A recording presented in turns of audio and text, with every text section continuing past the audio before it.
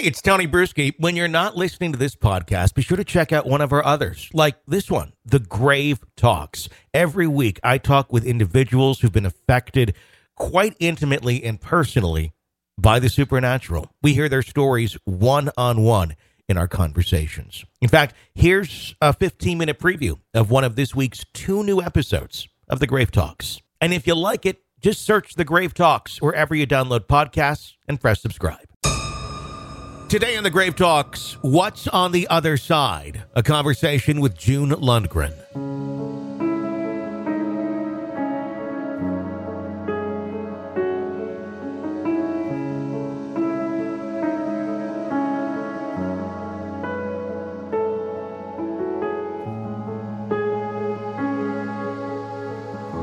June Lundgren is a psychic medium, demon seer, healer, animal communicator, and author. She was brought up by her grandmother on her mother's side. From a very young age, she learned to talk to the dead. For over 40 years, she's been assisting others in dealing with paranormal issues.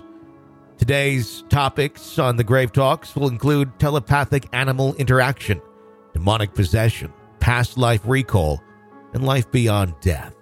Well, I would have to say childhood, because ever since I can remember, my grandmother raised me, my maternal grandmother. And ever since I can remember, I've been able to see spirits. I've been able to communicate with them, been able to communicate with animals. It was natural to me. I thought everybody could do it. Mm-hmm. I had no idea that was unusual. Sure. It was kind of interesting because at around 4.5 years old, maybe closer to 5, I would see demons in the way everybody else did. There'd be a black mass or a shadow figure or, smoke or whatever. And when that occurred, I was able to see demons in their true form, and it scared me at first. But Michael the Archangel has been with me since birth. My grandmother said he was there, when my mother actually just kind of dumped me off on my grandmother and grandfather. So he was there ever since then. And she would see him because she was a medium as well and psychic. And he said, "Don't worry about it. I'll protect you. They won't be able to see you. I want you to observe them. I want you to learn how they work and what they do." When you're a kid, like, oh, it's a game. All right, I can do that. Mm-hmm. But I've been doing that forever. And when I was a teenager, people would come to me and ask me questions and want my help and things like that. And I would help, the best I could. And then I left for the military when I was 17. Mm-hmm. And they frown upon anything like that. Yeah. It's not like, in the military, especially being the Army wasn't so bad. Yeah. I spent 2 years in the Army, and you kind of more or less stick to yourself. Mm-hmm. And that's where I got my nurse's training. And then I switched from Army to Air Force because the Army had, couldn't go any farther. And so I went to the Air Force, and I got stuck at a SAC base. Oh, Lord, Strategic Air Command. Not so good. They're always in your business 24/7. Okay. So I always had to make sure I didn't mention anything about it, because my godfather, who was a bird colonel in the Air Force, once he found out I was going to be at the SAC base, he flew out and talked to me. He said, "Listen, don't say anything about what you can do. Don't even mention it. Keep quiet about it, because there is a program where they are giving drugs like LSD and things like that to people, mushrooms, derivatives to people with abilities to try to heighten their abilities." Oh. And he said, "You do not want to go there with that one," because he worked for the OSI. Mm-hmm. He said, "You don't want to have anything to do with that." And I'm like, "No, thank you. I do not." So when people would come to me for help when I was in the military, it was always on the side. It was never, I lived off base. Mm-hmm. And they would call me, they would come over. How interesting. So, you have had these abilities, obviously, your whole life. When you look back into childhood and you mentioned that you can communicate with animals as well. How explain that concept to me in terms of, is it just as simple as it sounds, where you can hear or feel what they're trying to communicate? How does that work? Yeah, for me, it's a little bit different. Okay. I have a friend who is an animal communicator. Okay. And she gets like feelings and visions. And mine is different. It's like I'm sitting down and I'm talking to you. At first, the animal is kind of startled and taken aback by the fact that it can understand you and that you can understand it. So once they feel comfortable with that, then it's like, oh, this is what's wrong. This person is like this way, or I want more meat, or I don't like sleeping, in my bed. I want to sleep on your bed, that sort of thing. I had a case where they called me in for one dog. It says, the gentleman said, my wife and I moved up from California. Ever since we moved up from California, the dog, and I can't remember the name of the dog, but he would snap at my wife and bark at her, and it's just like a totally different dog. And I said, well, let me talk to him, see what he has to say. And when I was talking to him, he said that she's unstable. He's like, she's unstable. And I said, what do you mean unstable? She's unstable. And I said, well, what is she doing? And there's like, she's worrying. There's a lot of worry there. There's a lot of stress there. And he's trying to help her to deal with it. And that's how one dog would do it for another. They would, like snap at him, tell him, knock it off, snap out of it. And so she didn't realize that was going on. And so when I turned it back and I talked to her, I said, well, this is what's going on. And she said, you're absolutely right. I am so stressed with the move and trying to get everything done that I've never even thought about it and how it would affect the dogs. So the other dog, they actually had 3 dogs. The other 2 dogs were feeling the same way. So once I talked to the dog about it and told him, what was going on and that it would be okay, she would work through it, then they never had another incident. So it's just about communicating. When you are having those sort of communications with animals, is it as simple as that, where it's just a few? I mean, is it words? What are you receiving? Is it literally words, like in the English language, that because they hear us talking? So I would assume that if they know a language, they know ours. It's words. It's like I'm talking to you. It's just, wow.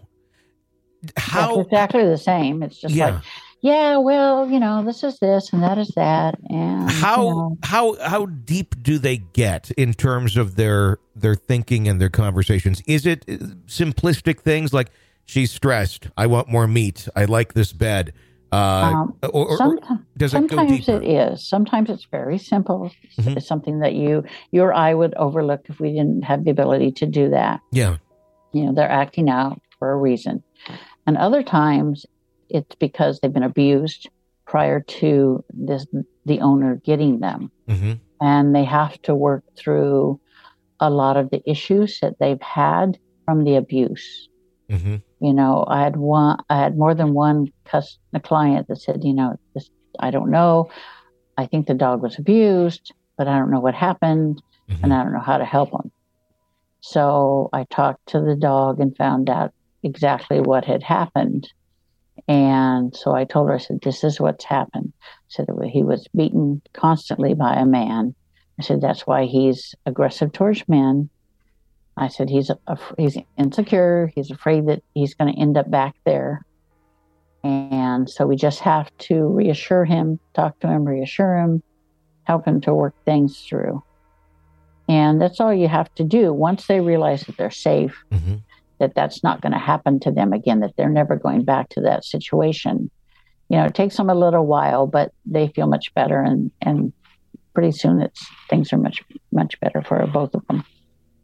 When we talk to our pets, like I do it all the time. I have many pets, and it's just like, hey, how's it? Like, hey, how are you? And I'll just tell them about my day. Right. Are they and obviously they're attentive. Are they understanding what we're saying? They're understanding the energy behind what you're saying. Like, oh, it was a bad day, or I had a great day, because the energy changes with how you feel. Mm-hmm. And they get that they draw that energy in. They can read it, they can experience it, and say, oh, he's had a bad day, he needs some lovies, or I need to sit quietly with him, or he needs a lick, that sort of thing. Mm-hmm. And they understand the energy more than anything, the intention and the energy. I've heard this before from other guests, and I'm curious as to what your take on it is. Our animals, psychic, can they tell without us even saying anything? Because I have this sometimes. I'm sure most people do. You could just be sitting in the room. The dog may be in the other room, but they can see you or know that you're there. But they're just laying down.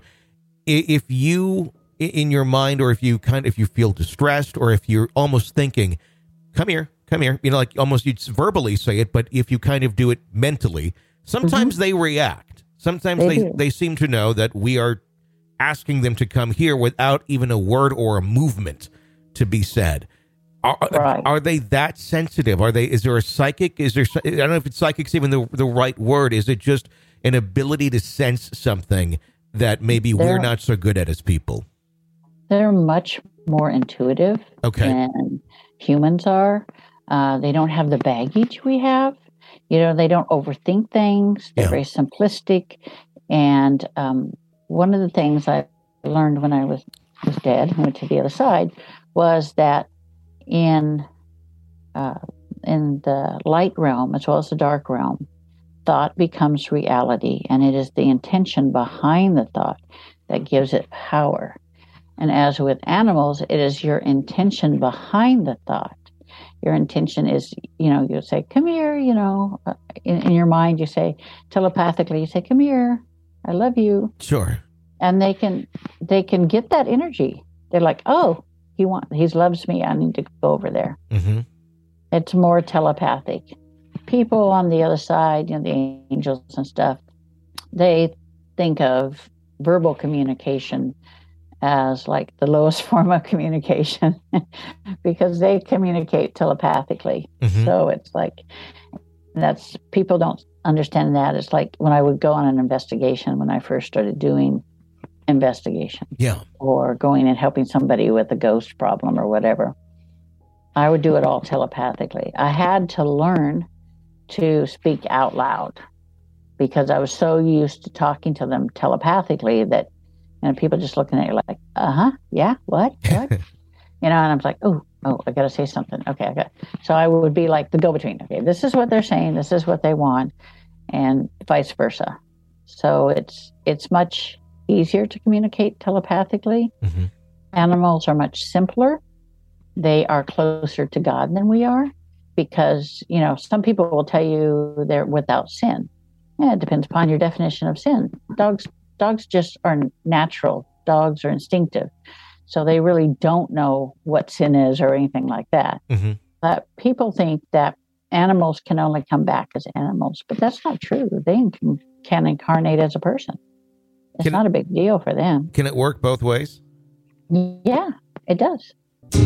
Hope you enjoyed this 15-minute preview of one of this week's 2 brand new episodes of The Grave Talks. To hear the rest and get new episodes every Monday and Tuesday right in your podcast feed, search The Grave Talks wherever you download podcasts and press subscribe, or visit thegravetalks.com.